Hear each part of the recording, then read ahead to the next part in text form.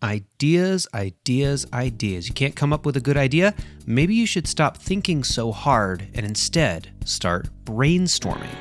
What's the difference between these two, you ask? We're talking about that today on Surviving Seminary.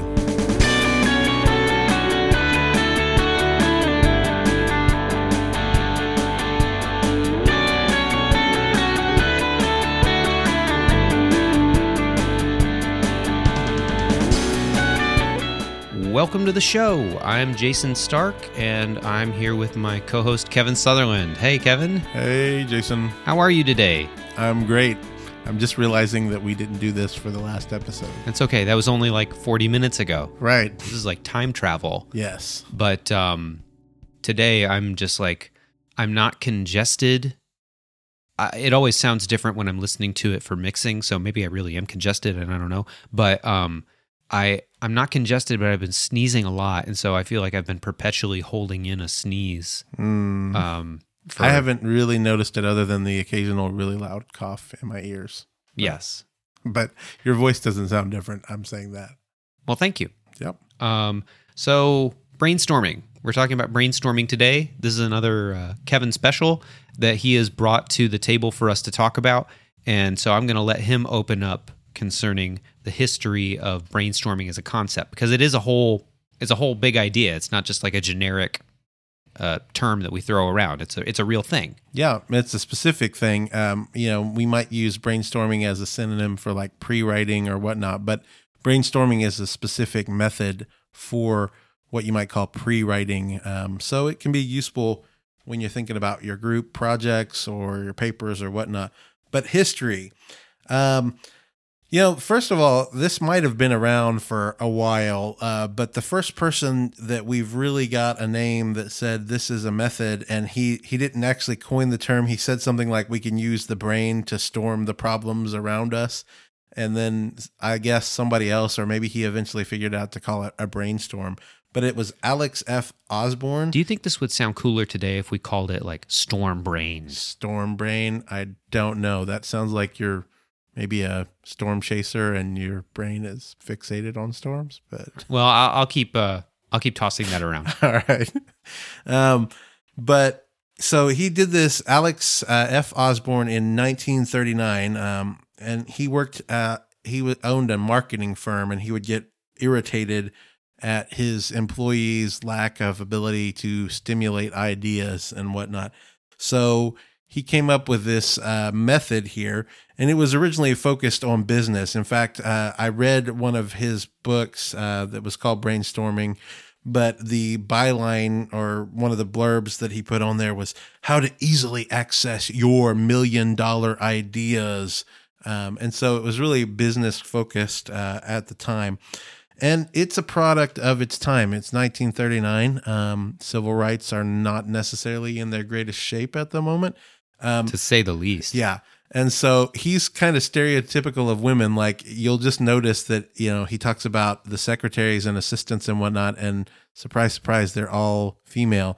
And he sometimes expresses surprise that they have ideas and whatnot. But on the same time, he does try to say that women can have these good ideas. And so maybe it's kind of a step in the right direction, but just be aware of that if you listen to his stuff, that you're going to have some maybe sexist reactions to that. And so hopefully what we're doing is co-opting this, but like in a positive way. Right. We can leave all that junk behind and take it for the good that's in it.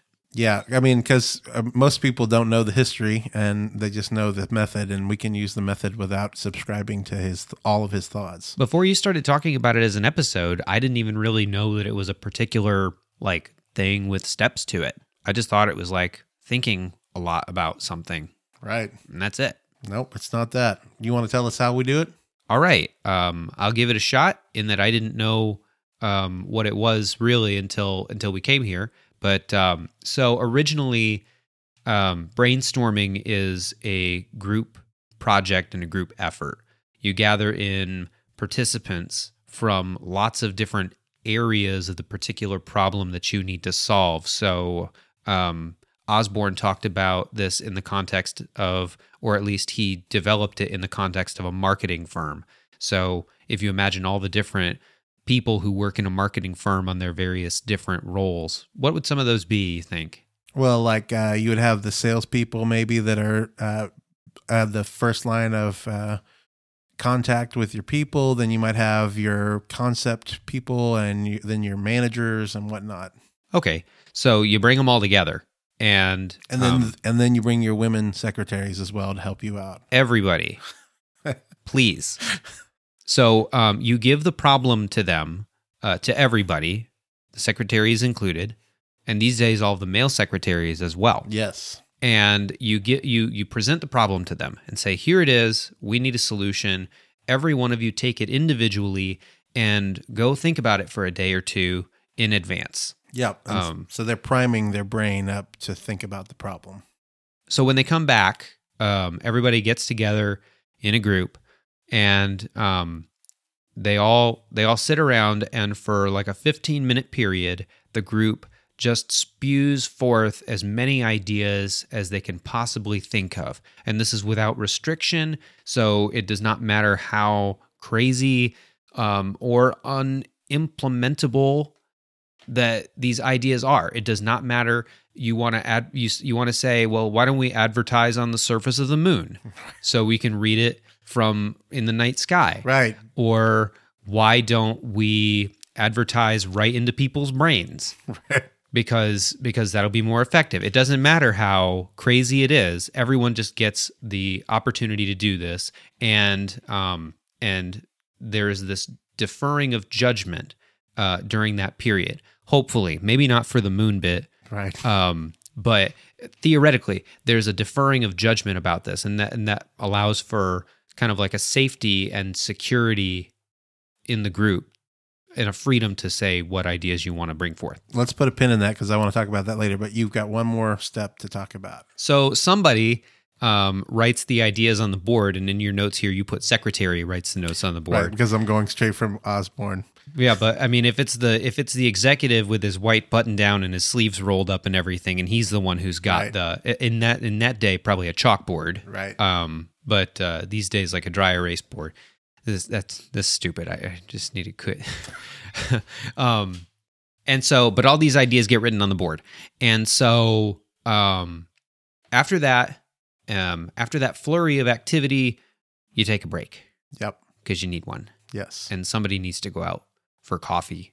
Yeah. So this whole time you've been just spewing without really thinking about it too much, all of the ideas that come to your brain. Now this is the part where, well, when you come back, this is when everyone's had a little bit of time to think, or their brains have had an opportunity to kind of process these things around, even if they're not thinking about it consciously. Mm-hmm. Like we've said before, you need time to step away from conscious creativity and conscious thinking so that your brain can do its magic that is not involved in conscious thought.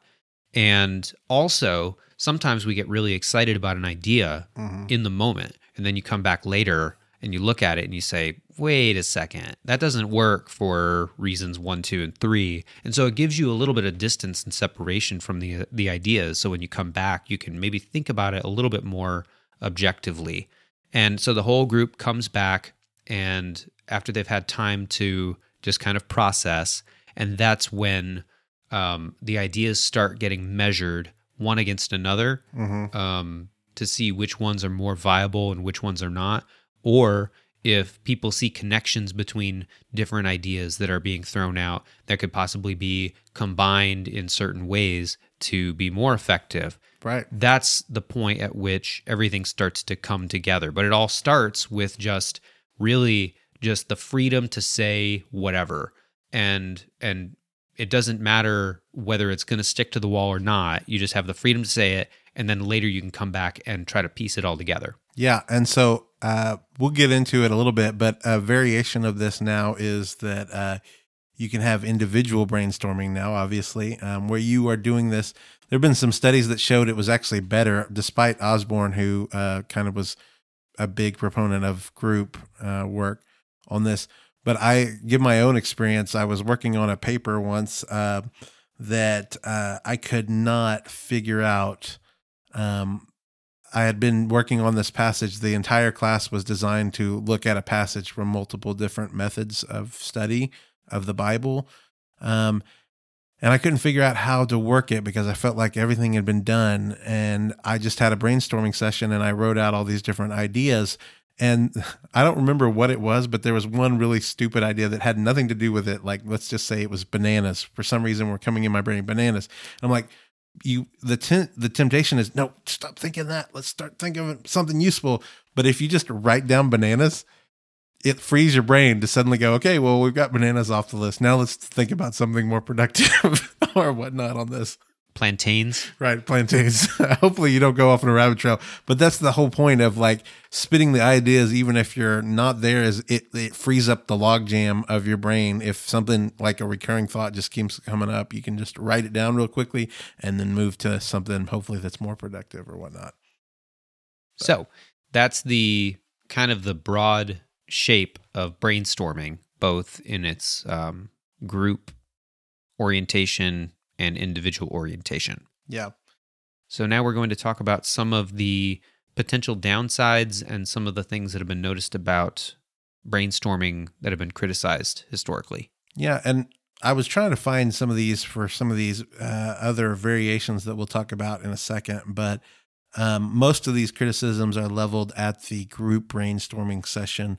And one thing, it's hard to get creative and engaged participants all at the same time in the same place. Now, some of that can be alleviated now with like video conferencing and whatnot, but you still have to kind of be all on the same time for everybody to be throwing out ideas in this group thing. You were talking about actually I was talking about it because I was the one who was describing the process, but we were talking about the idea that, there's like no judgment. You just toss out whatever idea you have. Mm-hmm. But if your creativity, like if there's like a differential or something between the people who are like really on fire and just coming up with idea after idea after idea, mm-hmm. and then you also have other people who are like coming up with nothing. Right.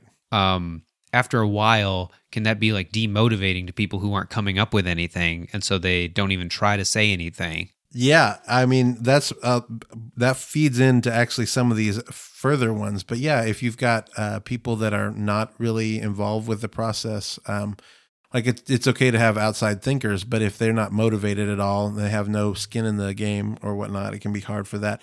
And that kind of leads into the idea of freeloaders, and that you may have some people carrying in all the load. And it may be that people are being freeloaders, quote unquote, because they don't have a choice. Other people are hogging they're shouting out all of the ideas to other people. That's possible. Like, I think I'm coming more from personal experience when I talk about, not feeling like I have anything to offer. And then as soon as the conversation starts to get full and I'm not a part of it, I start to get more afraid of putting anything out there. Right. Because, because of that whole judgment thing that the whole process is supposed to avoid. Right. I think that it's not always as simple as saying, hey guys, no judgment for whatever you throw out there. If you're inexperienced and if you're new and you don't really quite know what you're doing yet and you're still forming relationships, mm-hmm. it's just not the same to just tell people, hey, there's no judgment. Right. Because some people are going to be apprehensive of that regardless. Right. And it's unfortunately not really possible unless you have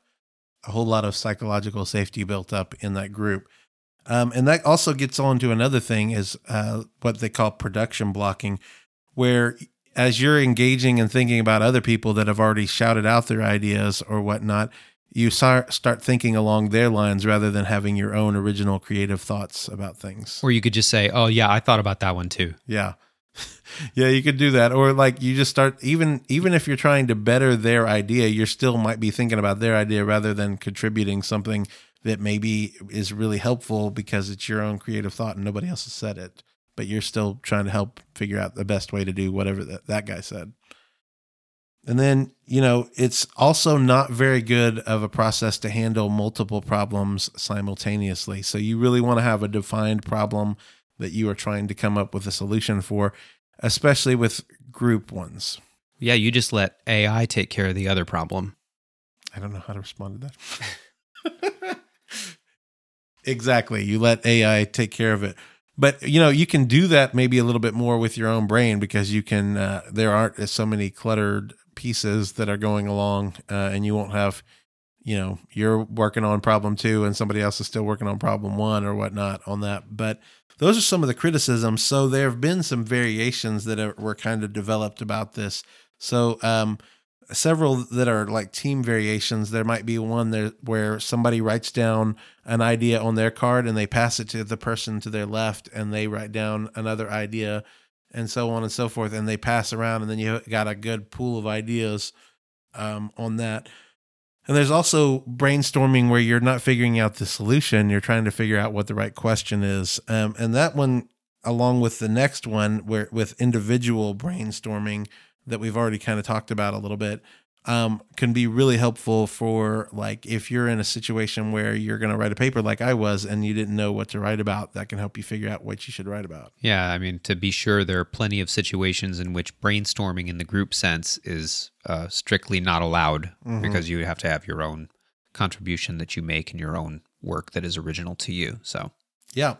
So with individual brainstorming, you might do some of the same things. Like when I want to brainstorm, I'll have a whiteboard, dry erase board with me, and I'll just start writing out everything that I can think of. And I may only take like 5 minutes or whatnot, and I'll just write down stuff.